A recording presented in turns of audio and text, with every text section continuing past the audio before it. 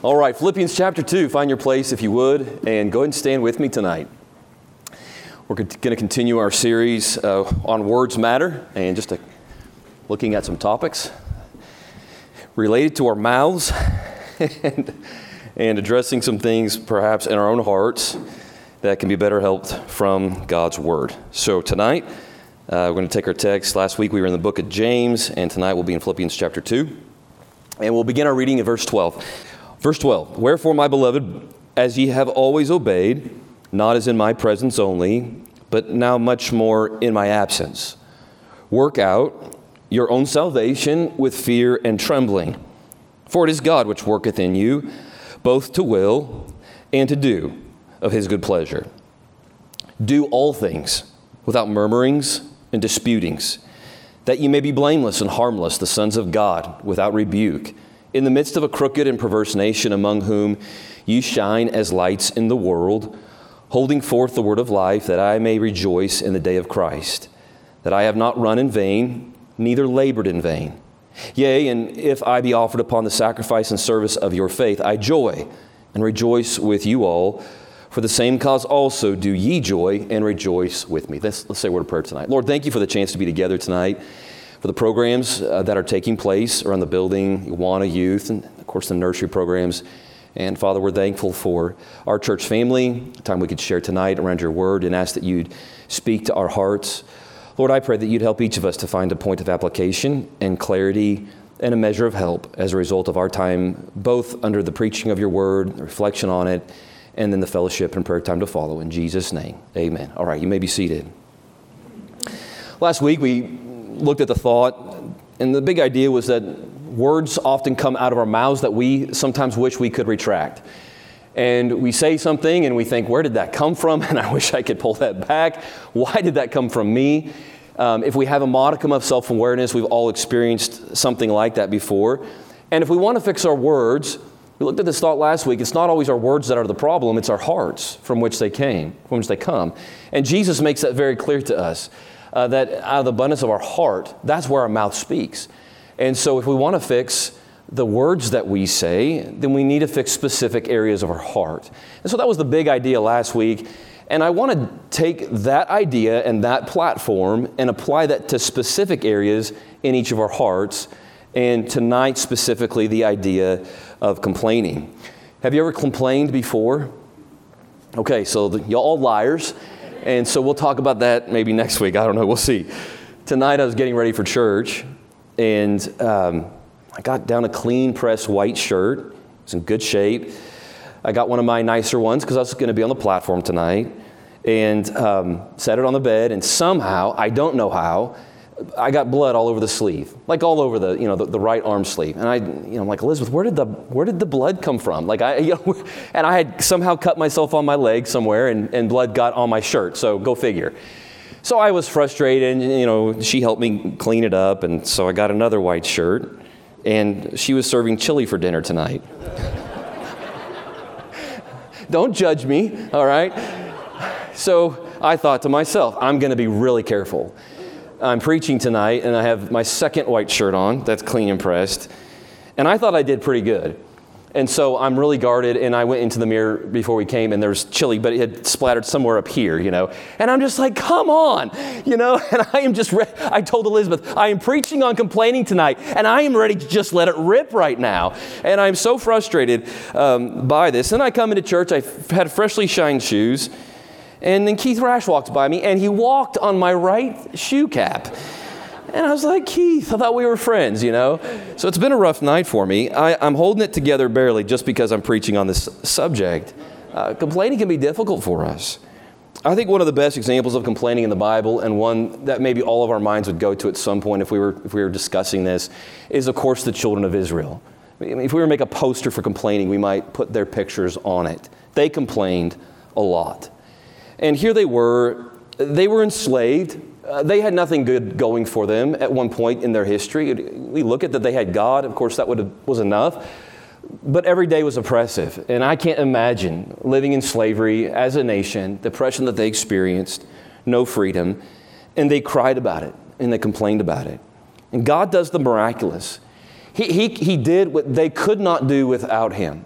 and what only he could do. And he sets them free in spectacular fashion. 10 miraculous plagues, parts the Red Sea, drowns the pursuing army, guides them through the wilderness, gives them water from rocks. Their clothes don't dry out or wear out. There's food that comes down from heaven. They have a bright future, the hope of a promised land that God's leading them to, simply to occupy and to take with his blessings behind them. They have everything going for them. And what was their response to all of this? Oh, it was to gripe, and to whine, and to complain. Exodus 14:11, and they said to Moses, because there were no graves in Egypt, hast thou taken us away to die in the wilderness? Wherefore hast thou dealt thus with us to carry us forth out of Egypt? I mean, here God has done all of this, and it's not just that he did it, and we're talking about it. It's that they visually saw it happen. They experienced the benefits from it in tangible ways. And all that they could see was what they wanted and didn't get. 2 chapters later, Exodus 16, Moses says something that's profound. And it should have stopped complaining altogether. He says, for what the Lord heareth, he says, the Lord heareth, he says, he hears your murmurings which you murmur. And he says these 2 words, against him. And what are we? He says, you're murmuring against me.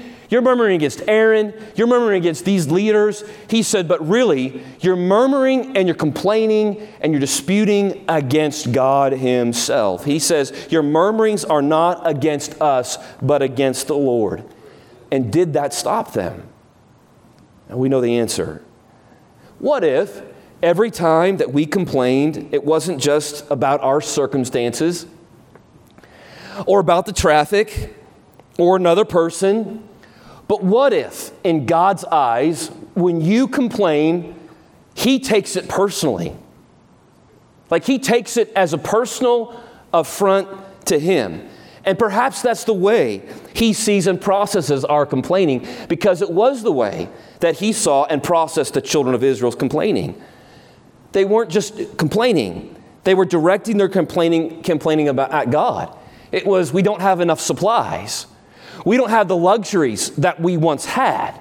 These nicer foods and items. We don't have those anymore. We have freedom and a great big bright future, but we don't have those things. It was about Moses' incompetence. You don't know what you're doing. You're a horrible leader. You're a horrible person. It was about the threat of other nations. But God saw through all of that. And he said this through Moses. Your complaint isn't against Moses. It's not about your provisions and your supplies. It's not about your luxury items. It's not about all these things. It's about me. You're murmuring and you're complaining against my goodness and my working and my sovereignty and my world and my involvement in your life. They were expressing dissatisfaction and annoyance for everything he did, everything he had done, and everything he was doing. Let me ask this question tonight. What do you complain about the most? I want you to think about that and be introspective in the time allowed. What do you complain about the most? And you can't take my complaints. I already gave you one, all right? Can't be chilly on your shirt. Just let it come to mind. Some would complain about their schedule. Have to be here, and then there, and then there, and then there. Like, where is the margin? The calendar's too full. There's too much going on. Some would complain about having kids, and the kids in the home, and how difficult it can be to raise them. And some would complain about having no kids. Some would complain about the gas prices, even though they're beginning to slightly fall. Many, the government. Money is tight. The house is too small, or too old, or not what I want. It's not laid out right. The boss drives me crazy. The weather is bad. The Wi-Fi is slow. The list is unending. And we all have the things that we complain about. But the problem may not be those things. The problem may just be we've taken our eye off the good things in life. We've taken our eyes off of God's goodness, and we've allowed our focus to be on other things. And ultimately, it's not about those things. It's about selfishness. and it's about self-centeredness. And when self occupies the chief priority and the main thing that goes through our mind is ourself, complaining is natural and in abundant supply. We've become the focus. Self-centeredness leads to the constant curse of complaining.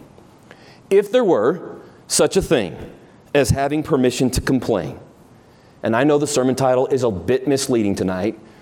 You were hoping I'd give you permission, and I can't. But if there were such a thing as permission to complain, perhaps the Apostle Paul would have earned such permission. Paul was called to preach by God. He wasn't just called to preach. He was uniquely equipped and positioned to make a large impact on the world, like on a massive scale. And Paul had this dream and this vision that wasn't just about reaching Israel with the gospel of Jesus Christ. Paul took the Great Commission of Jesus, and he even took what the disciples themselves could not do, and he took it to a much broader platform, and he had this vision of reaching the Gentile world. And who was at the top of the food chain in the Gentile world? It was the Romans. And Paul had this vision that he would go to Rome and he would preach before magistrates and kings. Like he had this vision, and the man was uniquely educated and equipped and strategically positioned to do all that. And so here he has this vision and this plan to go as a preacher to Rome. And he went to Rome and he preached, but not in the position or station in which he imagined. He went there as a prisoner. And he wasn't just any prisoner. He was locked up for 2 years, waiting for his potential and eventual execution. During this time, he was chained to different Roman guards on 8-hour shifts. Now, if it were you, or maybe I could speak for myself tonight, if it were I that was placed in that position, I would be very tempted to complain. Like, God, why are you allowing this to happen? I've done nothing but serve you. I single-handedly wrote most of the New Testament. Come on. I've reached countless numbers of people. And what have I earned? Shipwrecks, being beaten, snake-bitten, left for dead, stoned. And now, monotony and a hard floor and a bad food and chained to a stinky soldier. And instead of complaining, the Apostle Paul writes to other people who were not living in chains, who had not and never would experience the depths of discomfort and pain and humiliation that he had and was actively experiencing. And he writes this to them: do all things without murmurings and disputings. And if a guy like that wrote that to me, that'd be a tough pill to swallow. And he did. It's exactly what he did. He wrote it to me, and he wrote it to you. What's the idea of murmurings? It's uttering complaints in a low voice or sullen manner. It's grumbling. It's complaining. Disputings, to contend in argument, to reason or argue in opposition, to debate or altercate. It's like the fight for the sake of fighting. And he says, do all things. Wherever you are, and it doesn't matter the context. He didn't contextualize this. He just said, wherever you're at, do all things. Whatever you're doing, and it doesn't matter what it is, do it without murmurings and disputings. Do it without complaining. There are so many reasons that we should not complain. Intuitively, we know it's bad.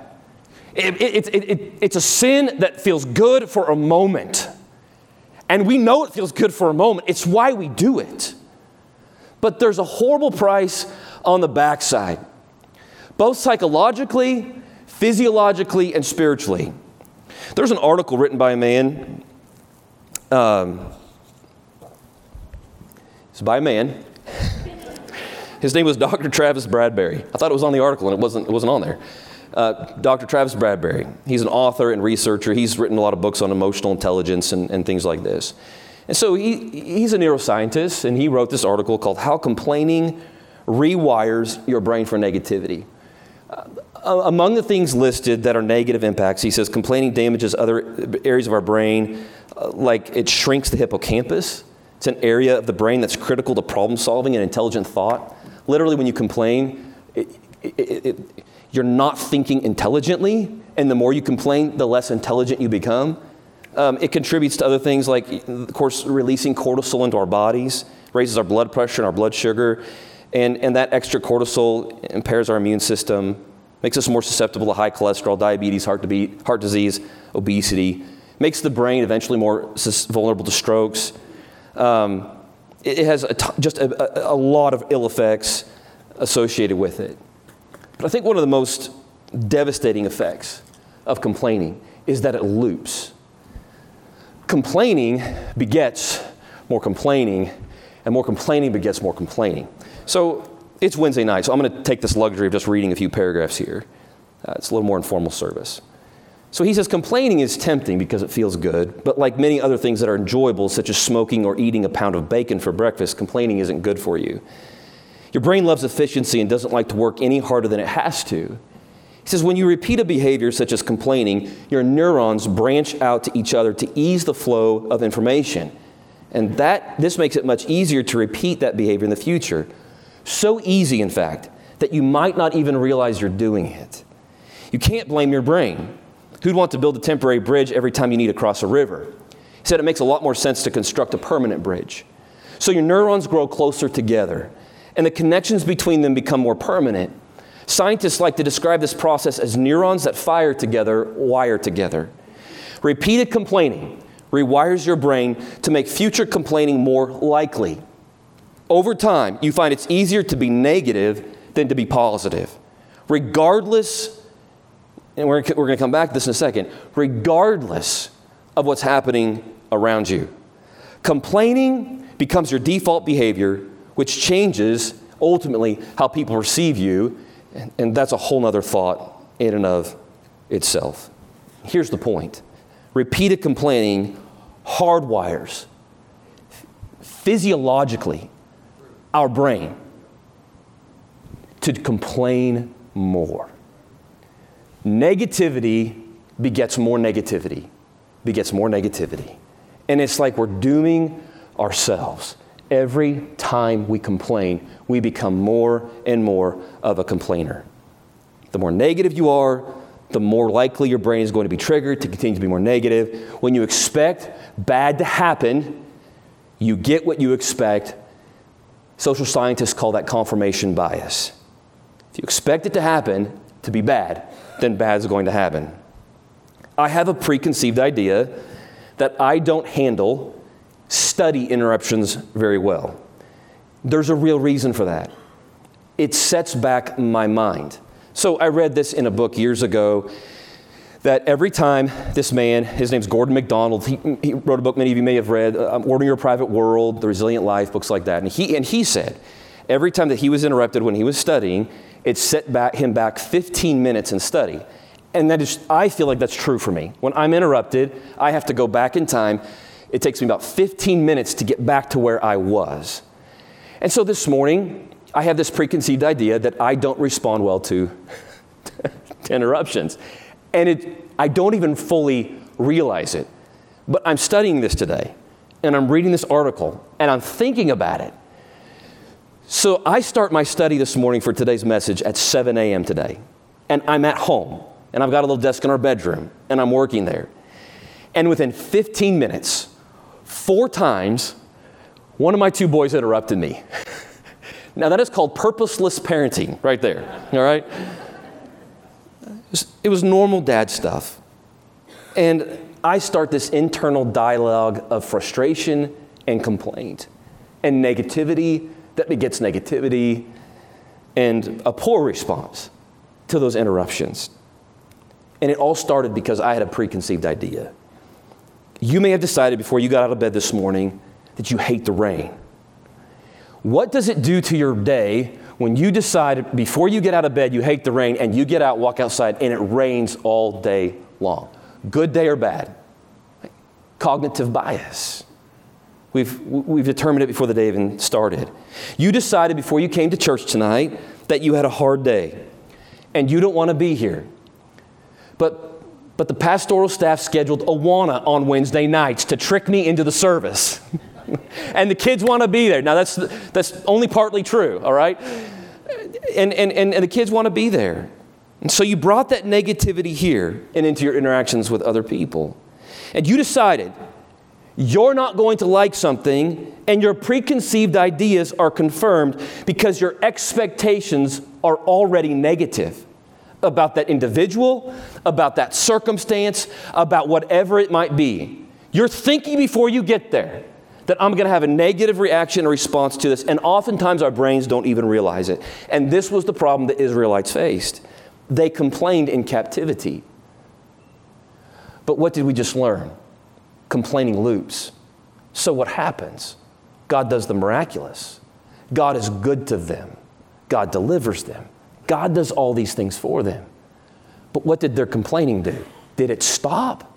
No. Why? They had hardwired their brains to complain regardless of the circumstances. And so they complained when they were free and when life was significantly better than it was beforehand. Why? Because they had conditioned themselves with that response. They had trained themselves to see the negative regardless of how good it was. And there's this point here, and I want you to capture it. God could never be good enough. It didn't matter if they needed water and it miraculously appeared from a rock. It didn't matter if they needed guidance and he provided a pillar of cloud by day and a pillar of fire by night, which is pretty cool. Like that's a lot better than the GPS on my phone. It didn't matter if they needed clothes and the clothes they had on never wore out. Like this is high quality stuff here. It didn't matter if they said we're tired of the bread and God gave them flesh. It wasn't ever good enough. God could not be good enough. It didn't matter how much gold and silver they stole from the Egyptians. God wasn't good enough. Okay, question tonight. Can God ever be good enough for you and to you for you to stop complaining?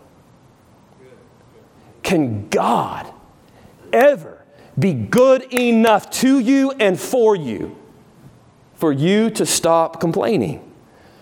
Another question. What would he have to do to be good enough for you? Like fill in the blank. What's he got to do? I don't know. Maybe like save me from hell? Or send his son to die? Maybe if he like died for me. What would he have to do? See, it's always our choice whether or not we will break out of the cycle of seeing the bad, or if we continue muddling through on default, seeing the bad and evil in life, because there's plenty of it. We live in a sin-fallen world. If you want to see bad, you'll never tire of seeing it. It's everywhere. It's in all of us. Pastor, we had this deacon and trustee training last night, and Pastor used this just fantastic illustration. He's talking to the guys and the wives there. And he said, the closer you get to people, he said, the more you see in them the flaws that are present. So he used this illustration. He said, I can look at myself from 100 feet away. He said, and I look pretty good. And then he said, but I get 10 feet away from the mirror. And all of a sudden, I don't look as good. And I don't remember exactly how the illustration was. His idea is I get 1 foot away or closer. And then I start to look not very good. Okay, that's true for all of us. That's true for every single person that's here tonight. You can see the bad in other people too, because the closer you get to them, they might look great on social media, and that institution or that club or that lifestyle might look great on social media. The closer you get to it, the more you see its warts.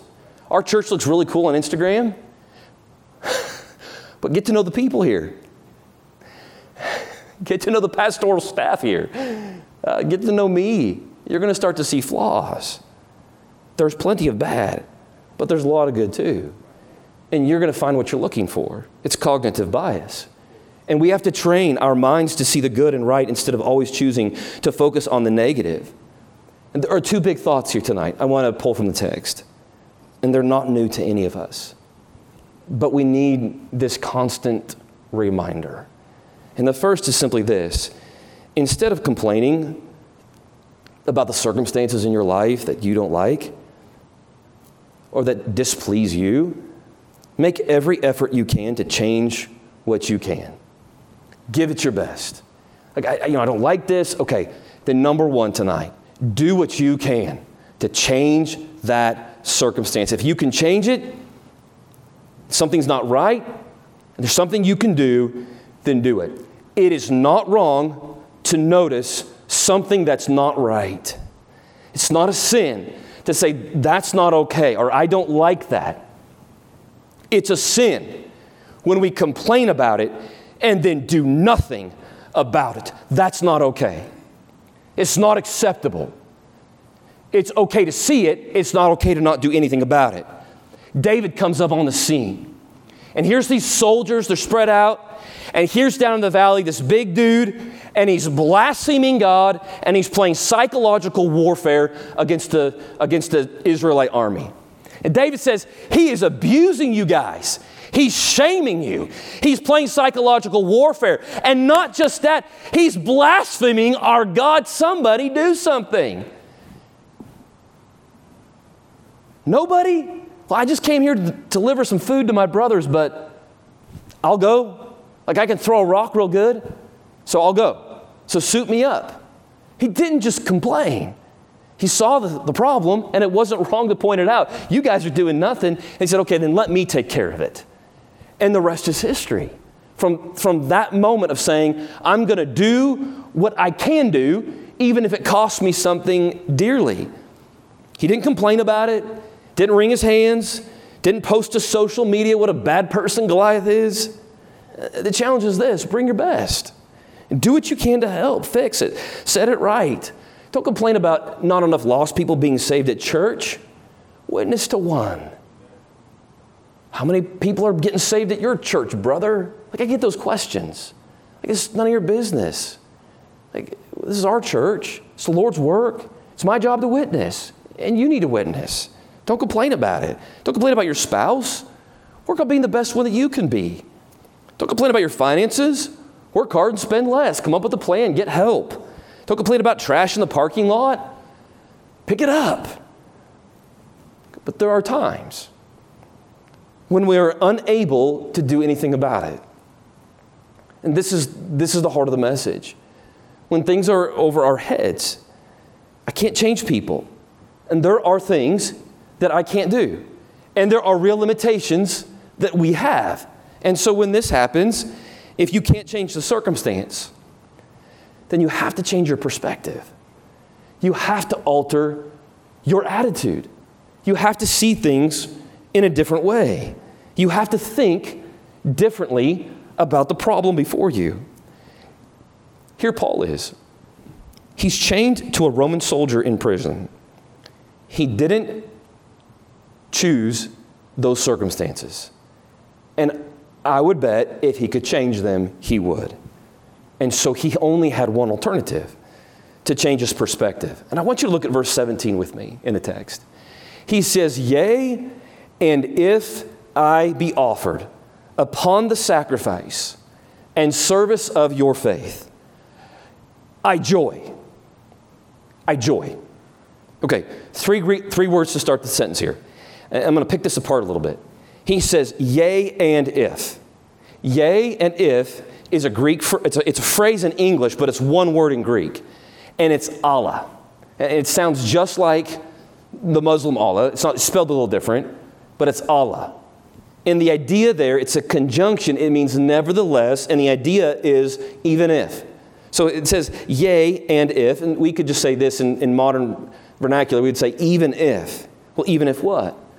Well, even if I be offered upon the sacrifice and service of your faith. What does that mean? I be offered is another phrase. That's one Greek word. And the word there is spendo. And the idea is exactly how the Greek word sounds. It's being an offering that is completely and fully poured out. It's a word, spendo, that when Paul wrote that, his audience would have understood in a way that maybe we wouldn't. And so the children of Israel, up to this point, they were making these sacrifices to God. So they would bring an animal as a sacrifice to God, and the priest would take the animal, they'd sacrifice it, but then the family or the individual would also bring a liquid offering. And it was usually the most expensive thing that they could afford. So it would be something like wine. Oftentimes it was even honey.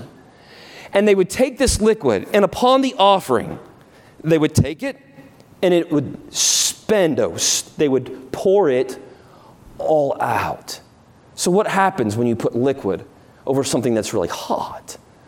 Well, steam evaporates into the air, and it becomes this, to God, a sweet-smelling savor as the smoke comes out.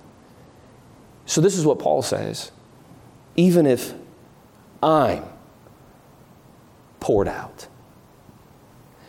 even if I'm spent, like my life, everything in me, even if it takes everything from me, he says, you're the sacrifice, and I'm poured out on it. And then he says, I joy. I joy. I don't think he was talking about his death here. I think he was talking about his life. He thought he might die, but he hadn't yet. But the man had lived a life of being poured out. At this point in time, his body was broken. It wasn't just his body, it was his heart, his soul. Everything in him. He lived for the Lord and he lived for others. It was his daily life that was a sacrifice. In Romans 12:1, he would say to others, he would say, I beseech you therefore, brethren, by the mercies of God, that you present your bodies, not a dead sacrifice. He wasn't talking about martyrdom here. He said a living sacrifice, holy, acceptable unto God, which is your reasonable service. Your life every single day, not just on Sunday, not just on Wednesday night, but every day of the week is to be an offering to God. And then he says these words, even if you're chained up to a stinky Roman soldier, spendo, give it all. And when you've given it all, don't complain about it. Now that's a challenge, because some of us can give and give and give, and then we complain about giving. And he says, no, that's not how this works. I want you to spendo, offer your bodies a living sacrifice, and don't murmur, and don't dispute. This is a really big deal. I'm going to come back to the big reason why at the end of the sermon here in just a few minutes. But I want to ask this question. How do you not complain? How do you not murmur? You have to change your perspective. Like, this is it. Like, I'm going to do everything I can. But when I bump up against my limitations and I can't do anything else, and I've prayed and I've worked and I've gotten the counsel, then I have to change how I view the situation. Change your focus. And this is what Paul did. This is the most enduring way. Jesus Christ and the gospel were the focus in Paul's life. We can change our focus about things. We can have attitude adjustments, use pop psychology today and all that. But the problem with psychology is focused on the self. And that's not going to get you but a few days of remedy and therapy. See, and Paul said, no. That aside, he says, don't let self be the focus here. Set the worldly psychology aside. This is about Jesus Christ. And this is about the spread of the gospel at all costs to me. His priority wasn't his job. His priority wasn't his travel plans. It wasn't his retirement. It wasn't his comfort or new car or finer clothes. Those things aren't evil and they're not wrong. It just wasn't Paul's focus. It wasn't the main thing for him. It wasn't the priority number one. He's chained to a Roman guard, and the guards are changed out every 8 hours. And I want you to look at chapter 1, verse 12 with me. Because he says this to the church at Philippi, and it lends clarity to our understanding of what he's saying here. He says, I would you should understand. Understand what, Paul? Brethren, the things which have happened unto me. Okay, wow, he's had a lot happen unto him. And we would look at his life and kind of feel sorry for him. Like, Paul, if you're not going to throw a pity party, let me throw one for you. And he says, stop. Don't do that. I want you to understand that the things which happen unto me, verse 12, have fallen out rather unto the furtherance of the gospel. Every negative thing that's befallen me has had a purpose. It might have taken me time to understand it, to see it, to process it, but God had a plan, and He's working His plan. Verse 13, so that my bonds in Christ are manifest in all the palace and in all other places. Okay, here's these guys chained to Paul. Who's the real prisoner? Paul says, it ain't me.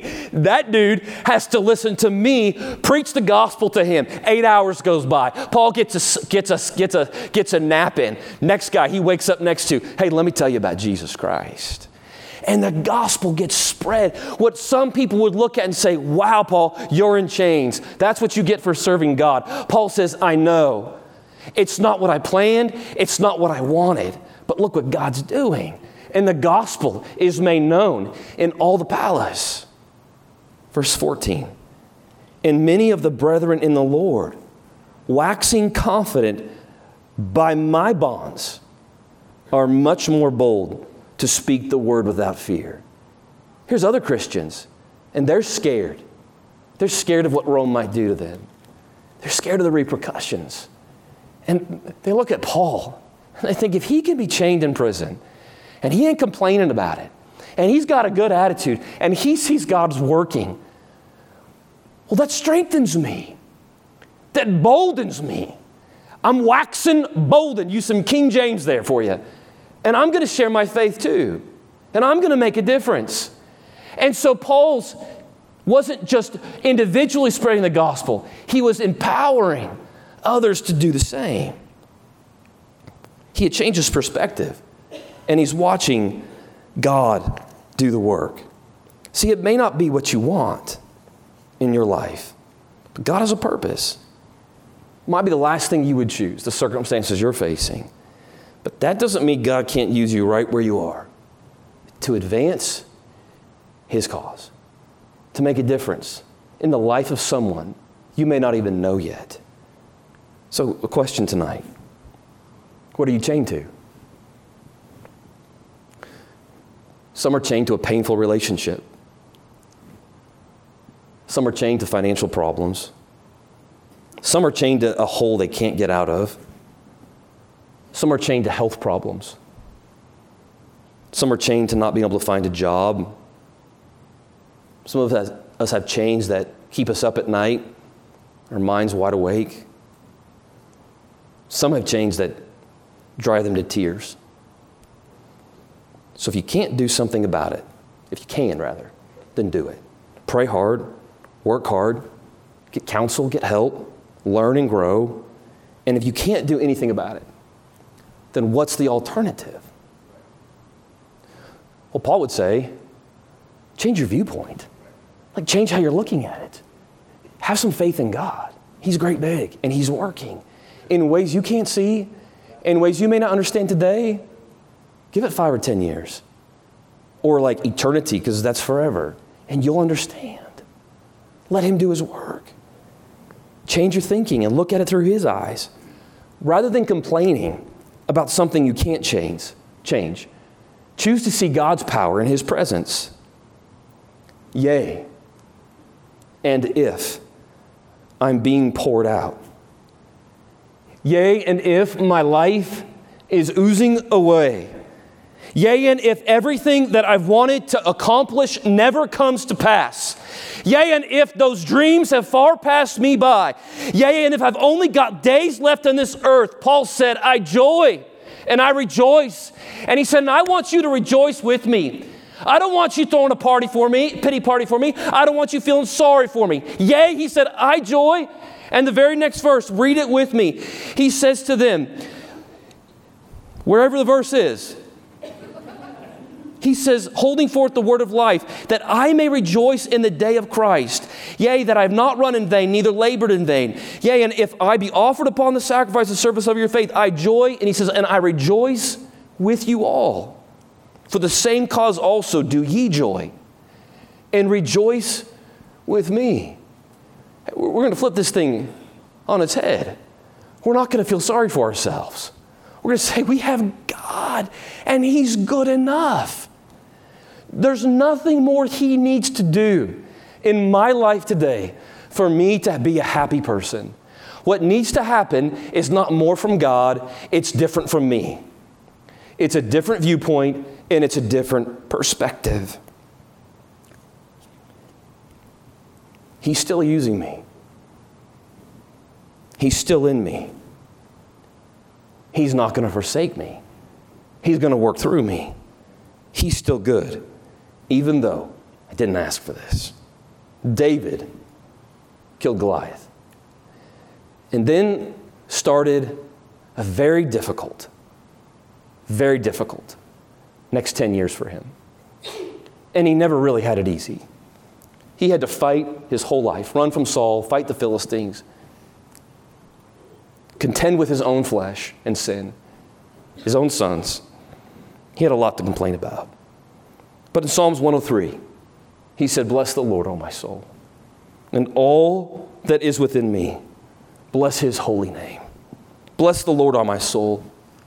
And he tells himself, "Forget not all His benefits," and there are many. "Who forgiveth all thine iniquities, who healeth all thy diseases, who redeemeth thy life from destruction, who crowneth thee with loving kindness and tender mercies, who satisfieth thy mouth with good things, so that thy youth is renewed like the eagles." Choose. It's a choice that regardless of where we're at, regardless of what we're facing, that we choose to see God's goodness and His working in our lives. We can focus on how good His forgiveness really is and imagine a life without it. That will change your perspective. See His grace in your life. See how His Spirit works, girding up and strengthening your weaknesses, and how He says, "In your weakness, I'll come through with perfect strength." You may not like parts of your life, but you don't have permission tonight to complain about them. Paul's testimony cries to us as it did to the Philippian church. Do all things in all contexts and in all places without murmurings and complaining. And here's the ultimate reason why. Verse 15. "That ye may be blameless and harmless, the sons of God, without rebuke, in the midst of a crooked and perverse nation, among whom ye shine as lights in the world, holding forth the word of life, that I may rejoice in the day of Christ, that I have not run in vain, neither labored in vain." If you complain, you waste the pain. You've wasted it. All those tracts you passed out at your job, all those people you talk to, and then you start complaining, and you've undergirded your testimony and your witness for Christ. You're literally reducing the light. And the Bible says there's a rebuke for that. All the good that we do here in this church and the love that we pour into other lives, Paul says if you murmur and you dispute, you allow yourself to go there. He says, I've made all these sacrifices for you. I have run. He said, I have poured myself out as this offering. I have spendoed, it's not a word, but I've spendoed my life for you. He said, I have run in vain. So all the investment and all the love and all the dollars and prayer and time and work that others have invested into your life is in vain if you murmur and if you dispute. And the gospel of Christ suffers. And we have a campaign this year, invite someone. And we need to. And we cast shade on that with our murmurings and our disputings. Brethren, these things ought not so to be, would say Paul. We need to be better than that. There are lost souls in the equation here. Detracts from the gospel. If Paul could resist the temptation to complain, then so can we. The prayer tonight is that God would help us to give our best And when that's not enough, then to simply change our perspective. Because we don't have permission to complain. But we do have a good God. We have His grace to be grateful for it.